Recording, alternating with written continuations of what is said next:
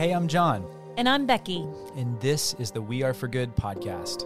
Nonprofits are faced with more challenges to accomplish their missions and the growing pressure to do more, raise more, and be more for the causes that improve our world. We're here to learn with you from some of the best in the industry, bringing the most innovative ideas, inspirational stories, all to create an impact uprising. So welcome to the good community. We're nonprofit professionals, philanthropists, world changers, and rabid fans who are striving to bring a little more goodness into the world. So let's get started. Hey everybody, it is good to be back. We have got an awesome guest with us today. One of our dear friends, actually, of Julie, our producer. Everybody loves Julie. Resident hype girl, my old boss. When Julie is a fangirl, you know this person's going to be super special. And so I'm really excited to spend some time today and share Mary Kate Tolan with you all.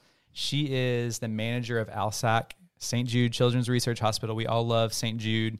And so anybody that would share a little bit of time with us and share about their mission and about the incredible programs they have, you know, it's going to be a wonderful conversation. But Mary Kate has 7 years experience in the philanthropic industry, and she is skilled in all sorts of things, cultivation, management, stewardship, you name it. But she really has developed this wonderful partnerships management program, and she's going to share a lot of incredible tips and tools that all of us could really apply to our own industry. So I want you to meet Mary Kate. It's so good to have you. Hey, John. Hey, Becky. Hi, Julie. Hey. Thanks for having me welcome. today. We have a University of Arizona graduate here. And Go Wildcats. Yes, go Cats. And Are there cactus all over campus? It's really beautiful. Yeah. And it's dry the whole year. It's really nice. Oh my gosh. John, how I feel amazing. like that's people asking us if there's teepees all over Oklahoma. So No, I remember the first time driving through Arizona, I was like, oh my gosh, there really is these giant cactuses everywhere. And it's like amazing. It's like this surreal experience. And I love that, just talking about the human elements of the people that we visit with, because we have so much great stuff to dive into with St. Jude. I mean, just one of the most recognizable brands and heartstring pulling nonprofits.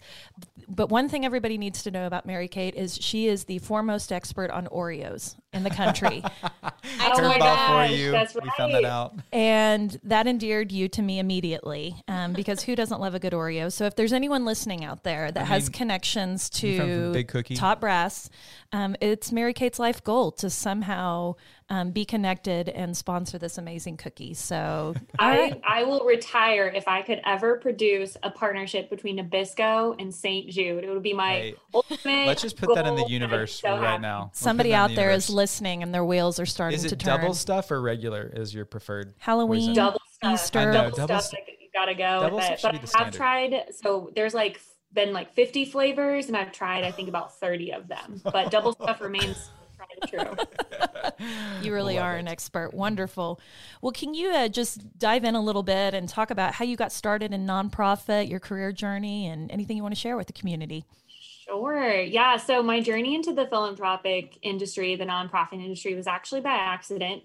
So when I was a undergrad at University of Arizona, I actually wanted to be a teacher specialized in accessible education for students with exceptionalities. That was my heart. That was my passion. And I had two goals after school. So I could either go to grad school to become specialized in that area, but I'd also applied to be a traveling leadership consultant for my sorority.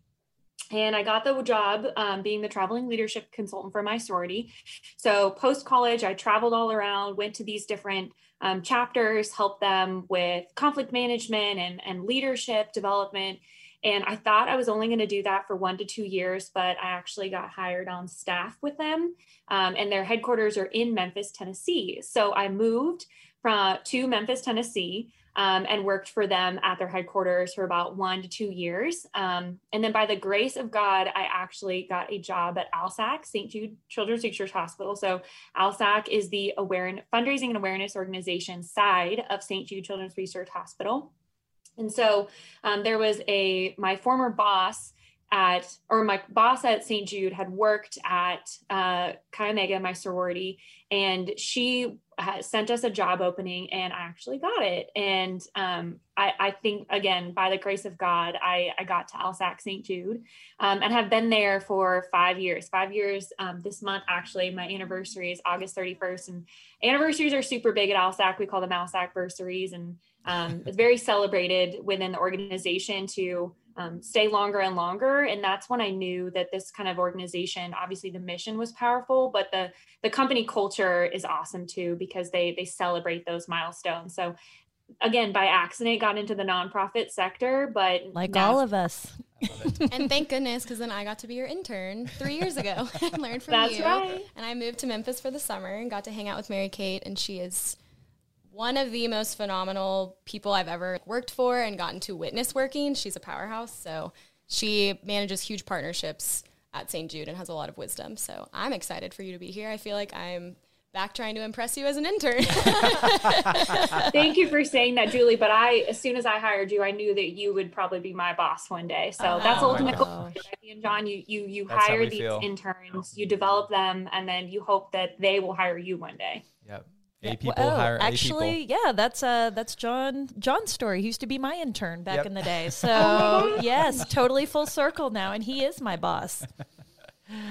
Hey, so I'd love to hear just kind of you fill in the gaps for those. St. Jude's so recognizable, but there's pieces of it that a lot of us may not even know. What makes it so special and unique? Just to kind of set the stage for all the good discussion we're going to have after this.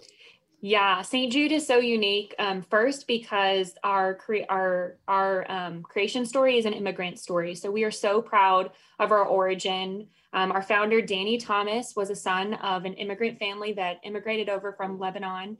And he was out on the West Coast trying to hit it big as an entertainer. That was his passion. He was a great orator. He wanted to make it big in the LA industry. And he was super down on his luck. And he and his wife, Rosemary, couldn't pay their bills at that time. And so he was a devout Catholic, went to church on Sunday, put his last $7 in the offering, and prayed to St. Jude Thaddeus, our patron saint of lost causes, and said, St. Jude, if you help me find my way in life, I'll build you a shrine. Well, the very next week, he was cast as a dancing toothbrush in a radio commercial. Because, everything was like sound, tap dancing, just like podcasts, full circle. And it paid 10 times what he put in the offering and enough to cover he and Rosemary's bills. So he saw that his prayer being answered, and he never forgot that. So he went on to have a prolific entertainment career, but he never forgot that promise to St. Jude, and built the hospital based on multiple reasons. In Memphis, Tennessee, because it was pretty central at that time, he wanted to, he was dreaming about the impossible. He wanted to cure childhood cancer because it was a death sentence in 1960, right? Acute lymphoblastic leukemia was 4% survival rate. And thank God it's 94% now. Wow. Also wanted to, he built the hospital as a thank you to America, which I love. He said, thank you to this country for all the prosperous opportunities I've had. So we're super proud of him. We're super proud of our origin story, that it brings people together no matter what walk of life. About St. Jude, that no family ever receives a bill for St. Jude for treatment, travel, housing, and food. And we maintain and hold on to Danny's dream. We still refer to him as Uncle Danny in all things. I love that. I mean, we're in the business of finding ridiculously progressive, out there, disruptive ideas. And we love this just innovation kind of spirit and entrepreneurial spirit. But what a crazy dream in 1960. Who could have, I want to know who the exec was that went to the president of St. Jude and said, no one is ever going to pay a bill here, because I don't even think we can wrap our mind around what those numbers would be, because you're also talking about having to raise above that line for operations. Mm-hmm. And so tell us, and I just love how unapologetic St. Jude is about running toward innovation. So kind of tell our listeners about how this concept of no cost to families came up and what kind of a fundraising goal that has to be able to achieve that. I know. Isn't that incredible? I joke that if this was a college group project and that was your mission statement, no person is ever going to pay for the services you receive, it automatically would get an F, right? That's just not, you just don't do that nowadays. Yeah. And like you said, Becky, we've remained true to that. And that is our driving force. Is we want these families that come to us who have just found out that their child has been diagnosed with a catastrophic life disease, or maybe it's a relapse and this is their third bone marrow transplant. No one else can do it besides St. Jude. We want them not to worry about it. We don't want them to have to take out a second mortgage on their house. We don't want the mom or dad or the parent, the guardian, to have to lose their job because they're with their child here in Memphis, Tennessee for, a week at a time, all of that. So it is innovative. It's progressive. We've stayed true to that since 1962, and that is our driving force. And that spirit of staying true to the mission and the no bill also relates to our company culture.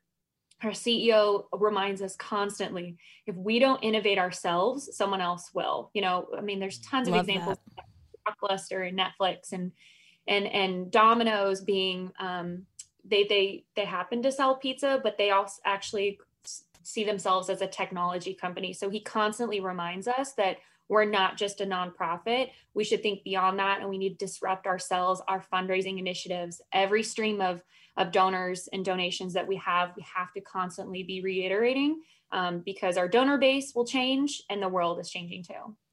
Oh, that's so amazing. And imagine when you have the freedom from the very top level of an organization to dream, to be creative, and how that allows you to just run toward that which most would think is very ridiculous, ludicrous and unachievable. It's like, this is why, when you think of the great innovating companies, why a nonprofit could be among that top list. So bravo. I love that story. Thank you. And I just think St. Jude's so big that there's a lot to your fundraising team, but I know your specific expertise is really in this partnerships area, right? And so could you kind of walk us through what that looks like and who you partner with and kind of your processes? Yeah, so I'm specifically in the collegiate sector. So I mostly hold the relationships with three partners, three Greek organizations from different sizes. One is male, one is female, and one is co-ed. One is national, two are national and one is more regional. And I kind of got thrown into that all of a sudden. I was an account manager for these awesome partnerships. So I really had to learn quickly and learn how ALSAC worked, but also how these organizations that already committed to St. Jude work. So admittedly, I will say I have never sold on a partnership, but I was fortunate to inherit these partners already sold on to the St. Jude mission. So my job became stewarding them and taking them to new heights and upselling them. So I do have 3 takeaways for partnership management if you want me to go into that. Let's have them. Do All it. Right, let's count them Grab down. your pen. Grab your pen, people. This is the pull over. If you're driving, note-taking pull over. portion of this interview. Shoot. Yeah, John, thank you. If you're driving, pull over. Okay, be safe. Yep. So the first one is intimately get to know your new partner. Learn how they tick, learn how they talk. Read the material they publish online, their website, their newsletters to their members or their employees. Watch the videos that they're publishing. I tried to imagine myself working for them or being one of their employees or their members, because I learned later that if I could be a better partner to them, if I knew how they worked and talked, because I kept giving them, let's say, marketing materials, and they would have all these edits. And I was like, I constantly kept getting all these edits, and it just slowed the whole process down. And so once I learned, they like this word instead of this word. Let's say they liked charity instead of philanthropy. I started asking for those marketing materials from our marketing department with the word charity in them. And that cut down the edits, and that cut down the time to get them what they wanted. So intimately get to know them, absorb yourself, if possible, back post COVID, go to their conferences, listen to how they talk. Also learn their hierarchy. Who are the decision makers, and who are you talking to, and who do they elevate that communication to? So I learned pretty quickly that I myself was just a point of contact, and that their organization, the awesome person I got to work with, is just a point of contact too. So I learned that point of contact was actually lifting up everything that I said to the CFO or the CIO or the CEO. And pretty quickly I learned that their meetings were on Wednesdays, and I always got answers on Thursdays. So we started having our meetings on Tuesdays. So smart. So we had our meetings, they got their answers, then I got the answers, and things just worked so much quicker. In terms of size of the organization and how much they're giving to you, I base my communication off of that. So our biggest partner is a weekly face-to-face meeting, or virtual, obviously. Right. The next partner was a bi-weekly email communication. We actually preferred not to talk over Zoom or meet in person. Emails was so much easier for us. And then our regional partner was monthly. So learn your partner, learn the staff hierarchy, and learn how they tick and how they talk. So it's really no different. Sorry to cut you off. It's the same idea as cultivating a donor. That's it's what learning I keep thinking. What's their values? How do I appeal to them? What are the pieces that we're going to lift up and understand their language? So I love that you're applying that to companies too, because they have personalities in that same sense. So that's great. They do. They're a whole entity, their whole being. And it's like, we're not trying to get anybody to fit into our box. You know, we have a mission, but that's not a box. You know, we want to adapt in the space that they're in and the values that they hold dear. And we want to lift that up. And I mean, it's no different than knowing how your donor takes their coffee, you know, when you go to take them in. It's like, it's those little things that say, you know, thank you, Mary Kate, for getting us, for knowing us. It makes the process easier and it enriches the relationship. So those are excellent, excellent tips. Number 2. And I was so new to the nonprofit sector that I was trying to fit them into how I wanted my coffee or how ALSAC wanted the coffee. And I had quickly learned that's not how you work. Right. Excellent, excellent hack. Excellent. Okay, so we got number 1. Yes, that was an excellent one. Number 2, never say no to your partner. This is customer service 101. Never say no. If they ask for something, and you're like, ooh, I kind of know that that's not going to work. Always say, let me research that and get back to you. And so I would usually give myself about a week grace period because we had these weekly meetings. So I would never say no right off the bat. And let's say you go research it, you align with your other internal departments, you align with your leadership, and you still can't do or produce what they asked for. You still don't say no. You provide them 1 to 2 alternatives because you should be solutions oriented for your partners. You don't want them to see as a stopgap. If they're constantly asking you for things and they're not getting something, what kind of partnership is that? They're like, why am I giving my money to St. Jude? Why am I continuing to partner with them? So be solutions oriented and customer service is king. Hey friends, we hope you're enjoying this conversation. Want to dive deeper? Head over to weareforgood.com/hello to join our mailing list, The Good Community, and start embracing innovation and goodness. You'll be connected to all the resources, tips, tools, and show notes shared here. It's a treasure trove of freebies and maybe even some complimentary swag. Now let's get back to this awesome feel-good conversation. Excellent. I love that. That's part of just being a good citizen of any organization too. Nobody wants to just hear the problems. They want to hear the solutions, and coming with solutions is the way to do it. So well, and that's missions. I mean, that is the compassion sector. It's like we all have problems. We just need to think creatively about how to meet in the middle on them. And so I think that's an excellent tip. All right, number 3, last one. Drum roll. Number 3, drum roll. Constantly remind them of their impact. Remind your point of contact. Remind their staff. Remind their members. My motto, Julie heard me say this a million times. If I haven't said it this month, I haven't said it at all, right? The world is changing too quickly for us to just do one little marketing campaign in the fall and think that everyone's going to remember it in the spring. So anytime St. Jude published a new study or came out with that we cured bubble boy's disease, also known as XSKID, or came out with, instead of $2.2 million a day to run the hospital, it was 2.4 now, I would constantly remind them that this is why St. Jude needs you.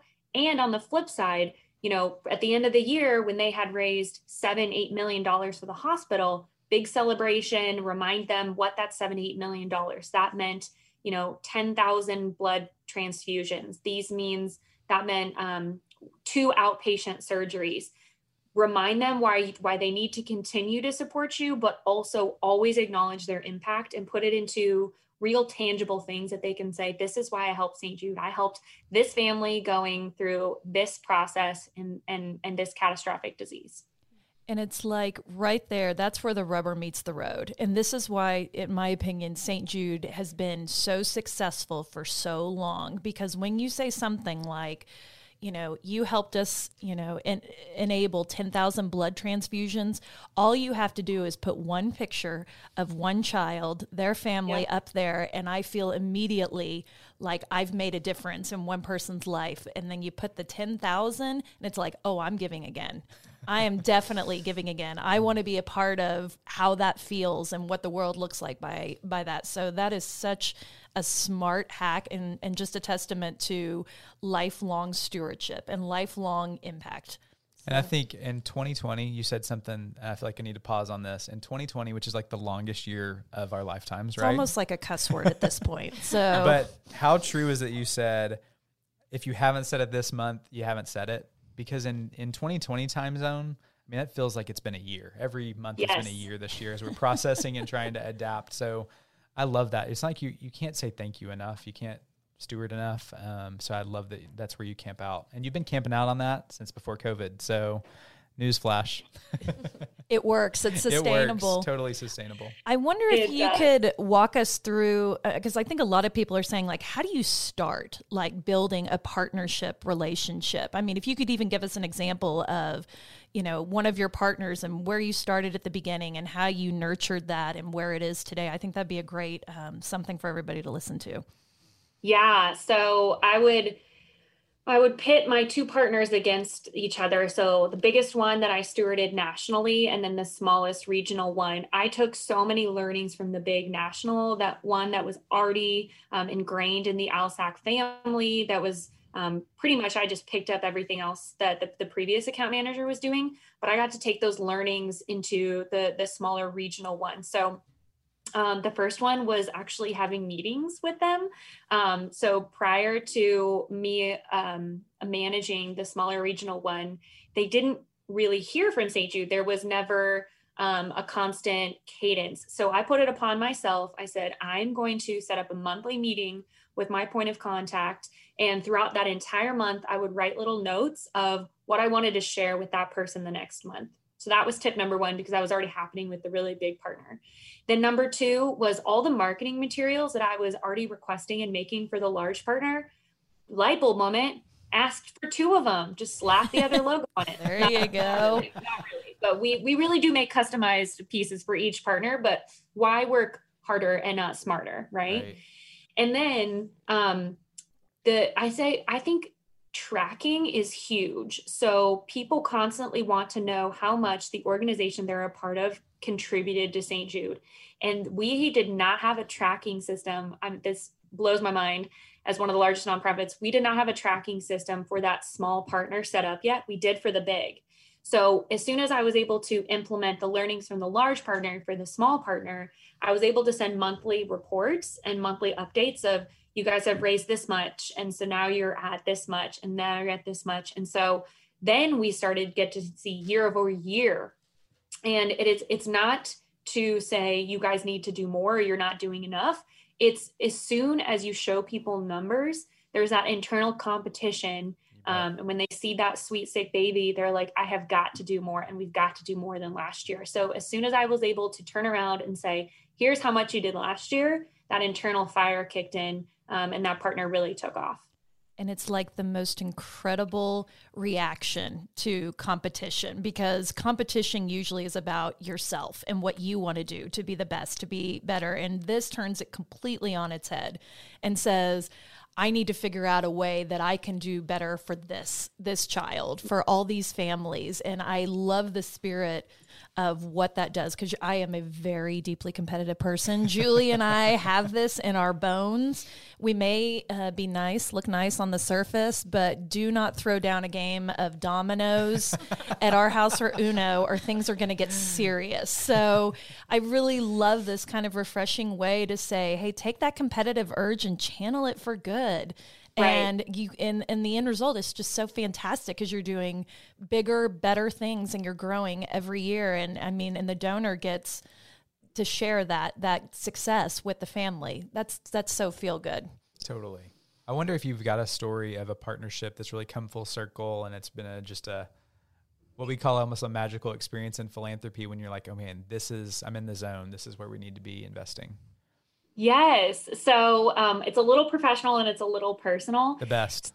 So, well, a true moment of combined success was I worked with a partner at the front with the largest partner that I had, and we had to develop a whole new curriculum in which to teach the next philanthropy chairs, and we were going to present it at their annual conference in the springtime when the new leaders were accepting office and getting trained.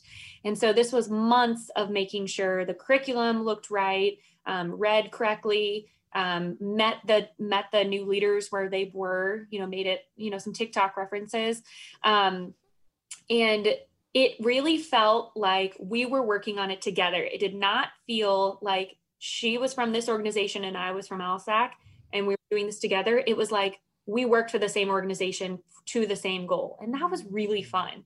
And then at the end of it, we had a great, the curriculum was awesome. It was revamped. We had a great conference. She actually sent me Easter egg Oreos in the mail. That is a love language. Easter egg I don't know if I've Oreos. seen those. What? Can we link They're them up yellow. in the show They're notes? light blue. We will get a photo. We will put it in the show notes. They are joyful Oreos. I can probably find a picture of Mary Kate with them, smiling with them. All right. We're going to work on procuring that for our community. Mary Kate, try to come through. I will. So it was just a moment of, oh my gosh, we're friends now. And that's the beauty of philanthropy is you are working with the best in people and you're working towards the best. And so these moments of joy are just tenfold because you're like, we did this together. Yes, we're colleagues. Yes, we're from two organizations, but we're friends now. And it's just awesome. Yeah. That's a great story. I mean, when you're working with Worthy Missions, it is really hard to not get into that friend zone because the goodness that you just feel connected in is just already there. And, through the grace and the innovation of technology, I mean, it's so easy to just pick up a phone and shoot a text and say, oh my gosh, guess what I just heard happened in the hospital. I want you to be the first to know about it. And and that, I mean, just putting a little heart emoji or, whatever on that just connects us, I think, more richly than it ever has before. So that was a great story. I love that. I think it's a good transition into what we're talking about before we got on the call with you is just that St. Jude is such a master storyteller. And they do it across all of these mediums. And I was telling the group that I had just memories from being a 6 or 7 year old child and somehow stumbling on like a 1 or 2 hour I don't know if they're documentaries, but they do these profiles on these families and these children at St. Jude, and you have the story, and then they break in and tell you how you can help. And I remember even as like a 7-year-old child feeling so emotionally sucked into this story and feeling so concerned about these children who looked about my age and what can I do? And that has stuck with me, for 30 plus years. And I think it's just brilliant because you've got it in video. And then Julie tells me that one of the head of your videos at St. Jude is a grateful patient. All the feels. But I mean, even in direct mail, which is very hard to connect with people. I visually remember, a direct mail piece coming to my home that had nothing more than what childhood cancer mortality rates were like in the 60s and through St. Jude's research, what they were today. And the gains were so shocking, from like a 3% survivorship to like a 98 today. And I mean, that is a powerful statement quickly. With data, we all love data. It's a necessary evil. We don't like working in it, but we love what it shows. And it's like, even through direct mail, that is a very compelling story that makes me just want to check a box real quick, tear off my return address envelopes. Thank you for my cards, and send in an easy little check. So I wonder if you could just talk about the culture of storytelling that exists at St. Jude. Absolutely. So I'd be remiss if I didn't start and acknowledge that these are our patient families' true stories, right? Mm-hmm. So it is not lost on any of the employees that work for LSAC each and every day that we have a job or we can continue to fund this mission. Unfortunately, because children are still being diagnosed with these catastrophic diseases. So everything we do is for them. But then we do have the blessing and the responsibility to share their stories to continue the mission too. And huge shout out to our creative media services department, our marketing department, our writers, because like Becky, you mentioned, it's across all mediums. It's video, it's direct mail. So in all forms, these stories are being transcended up beyond the screen and beyond the page, so that it tugs at your heartstrings. And of course, we've done research with our core messages. And I remember listening to our chief marketing officer who said they even did research on the no bill. So they said one of our core messages is no family ever receives a bill from St. Jude. They did all sorts of A/B tests. They did no family ever receives, no family ever pays for anything. That actually did not perform as well as no family ever receives a bill. And it was because the empathy that people feel when they receive a bill, that they knew what receiving a bill meant, instead of no family ever paying. So lots of research has gone into, like you're saying, sharing those stories, making sure that those patient family stories transcend beyond the screen and the page. And then I'll also say, we are now trying to tap into the global community. And we know that the core message of no family receiving a bill doesn't actually work as well in other countries. Let's take Canada, for example. They have universal health care. So we did research there. And one of our core messages in the Canadian sector is no family pays for medication, travel, housing, and food, because they don't receive bills for their medical care, but they do still have to pay for medication. And they still, of course, aren't paying for travel, housing, or food when they're at St. Jude. So it's little changes due to data and research, like you said, that helps those stories transcend. Well, I think. Oh, sorry, Beck. I was just going to say thank you for saying that, because my public relations heart is just like beating so fast right now. Focus groups are important. I mean, if I have learned anything in marketing communications, it's what I think I know is wrong. And what I assume is going to happen is wrong. And so when you test these messages, you cannot underestimate the power of giving your base a microphone and letting them tell you what they think. So bravo. Sorry, John, please go ahead. Good. I mean, I just feel like it's been a thread throughout our whole conversation is contextualize to your audience. And there's not, even St. Jude doesn't have the silver bullet one tagline that's going to work everywhere. And it's like, they know, and you've innovated enough that you have to appeal to different countries and different audiences and different people and different partners. And I think that's the beauty of what y'all have realized so long ago, and one of the reasons why you've been so successful in fundraising consistently. So Mary Kate, I would love to know, you just exude with so much goodness. You've got to be inspired by some really influential people. I'd love to hear just kind of who has spurred you on in your journey and who you kind of look to lead you. Who's the wind beneath your wings? Who's the wind beneath your wings? Who's your inspiration? Can we cue some wind beneath your wings, please, Julie? Let's hear it. Let's hear it. You do not want to hear me sing that. I wish we would have coordinated that. That'd been awesome. Yeah, I would have to say my high school choir teacher, shout out Mrs. Montana. She just retired this year. She was instrumental in helping me build my confidence all throughout high school. She saw in me what I couldn't see and said, you're going to do it. No questions asked, right? One example was she made me sing the solo for one of the jazz songs in front of this huge audience. And still to this day, I'm pretty sure it was not that good. I have not watched My heart is beating so fast. I have such stage fear. Let's go.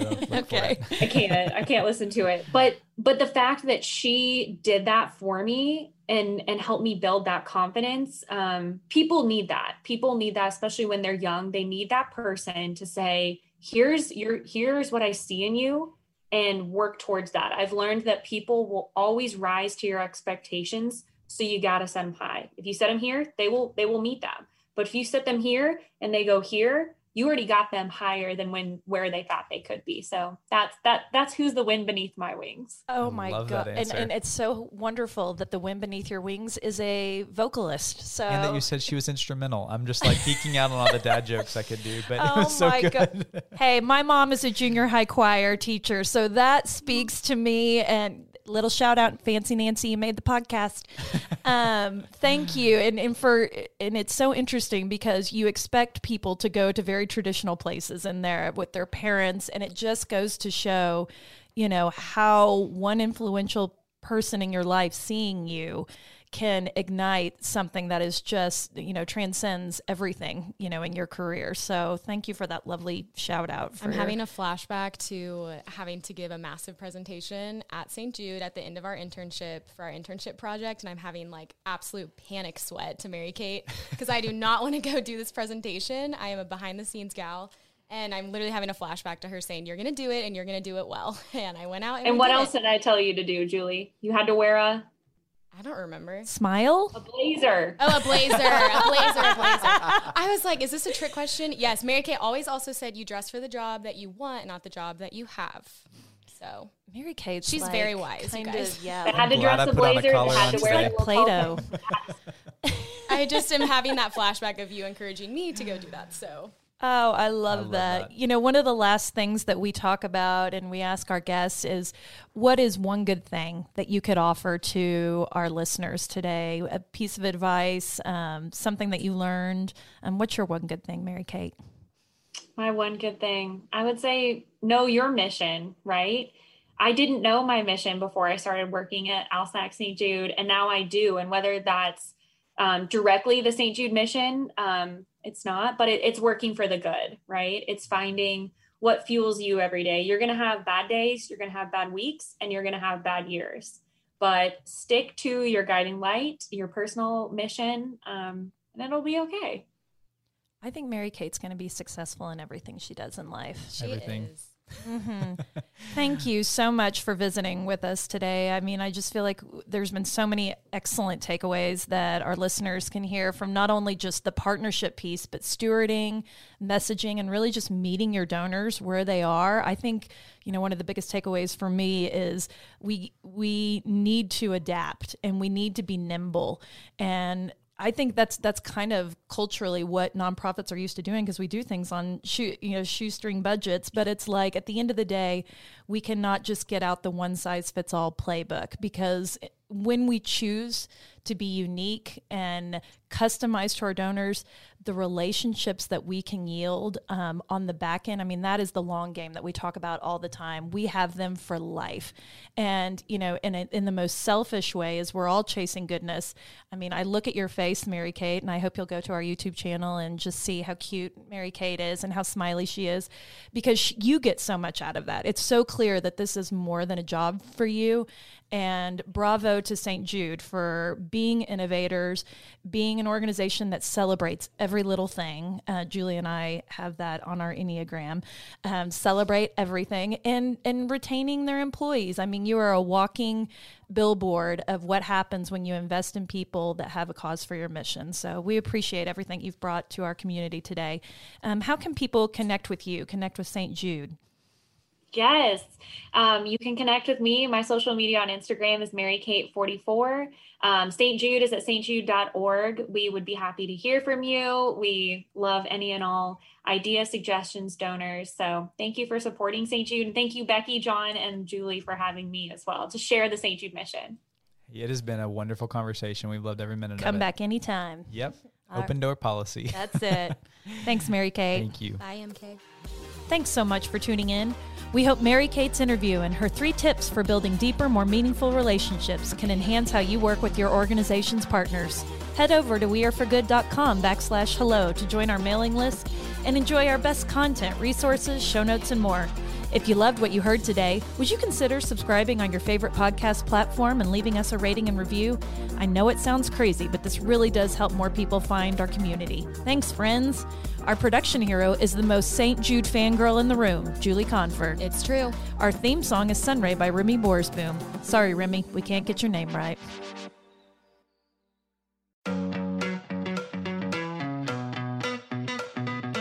Rabid fans have always powered the We Are For Good podcast, but now Rabid fans can get even more goodness and access by joining Good Friends. It's our listener support community for the We Are For Good podcast. Good Friends comes with perks, exclusive episodes with John and I, including The Good Brief, our new monthly cliff notes of the greatest takeaways and lessons learned from that month, and exclusive AMA episodes where we answer your burning questions and tap our community of experts. Join now or learn more at weareforgood.com/friends. We can't wait to see you inside. That's weareforgood.com/friends.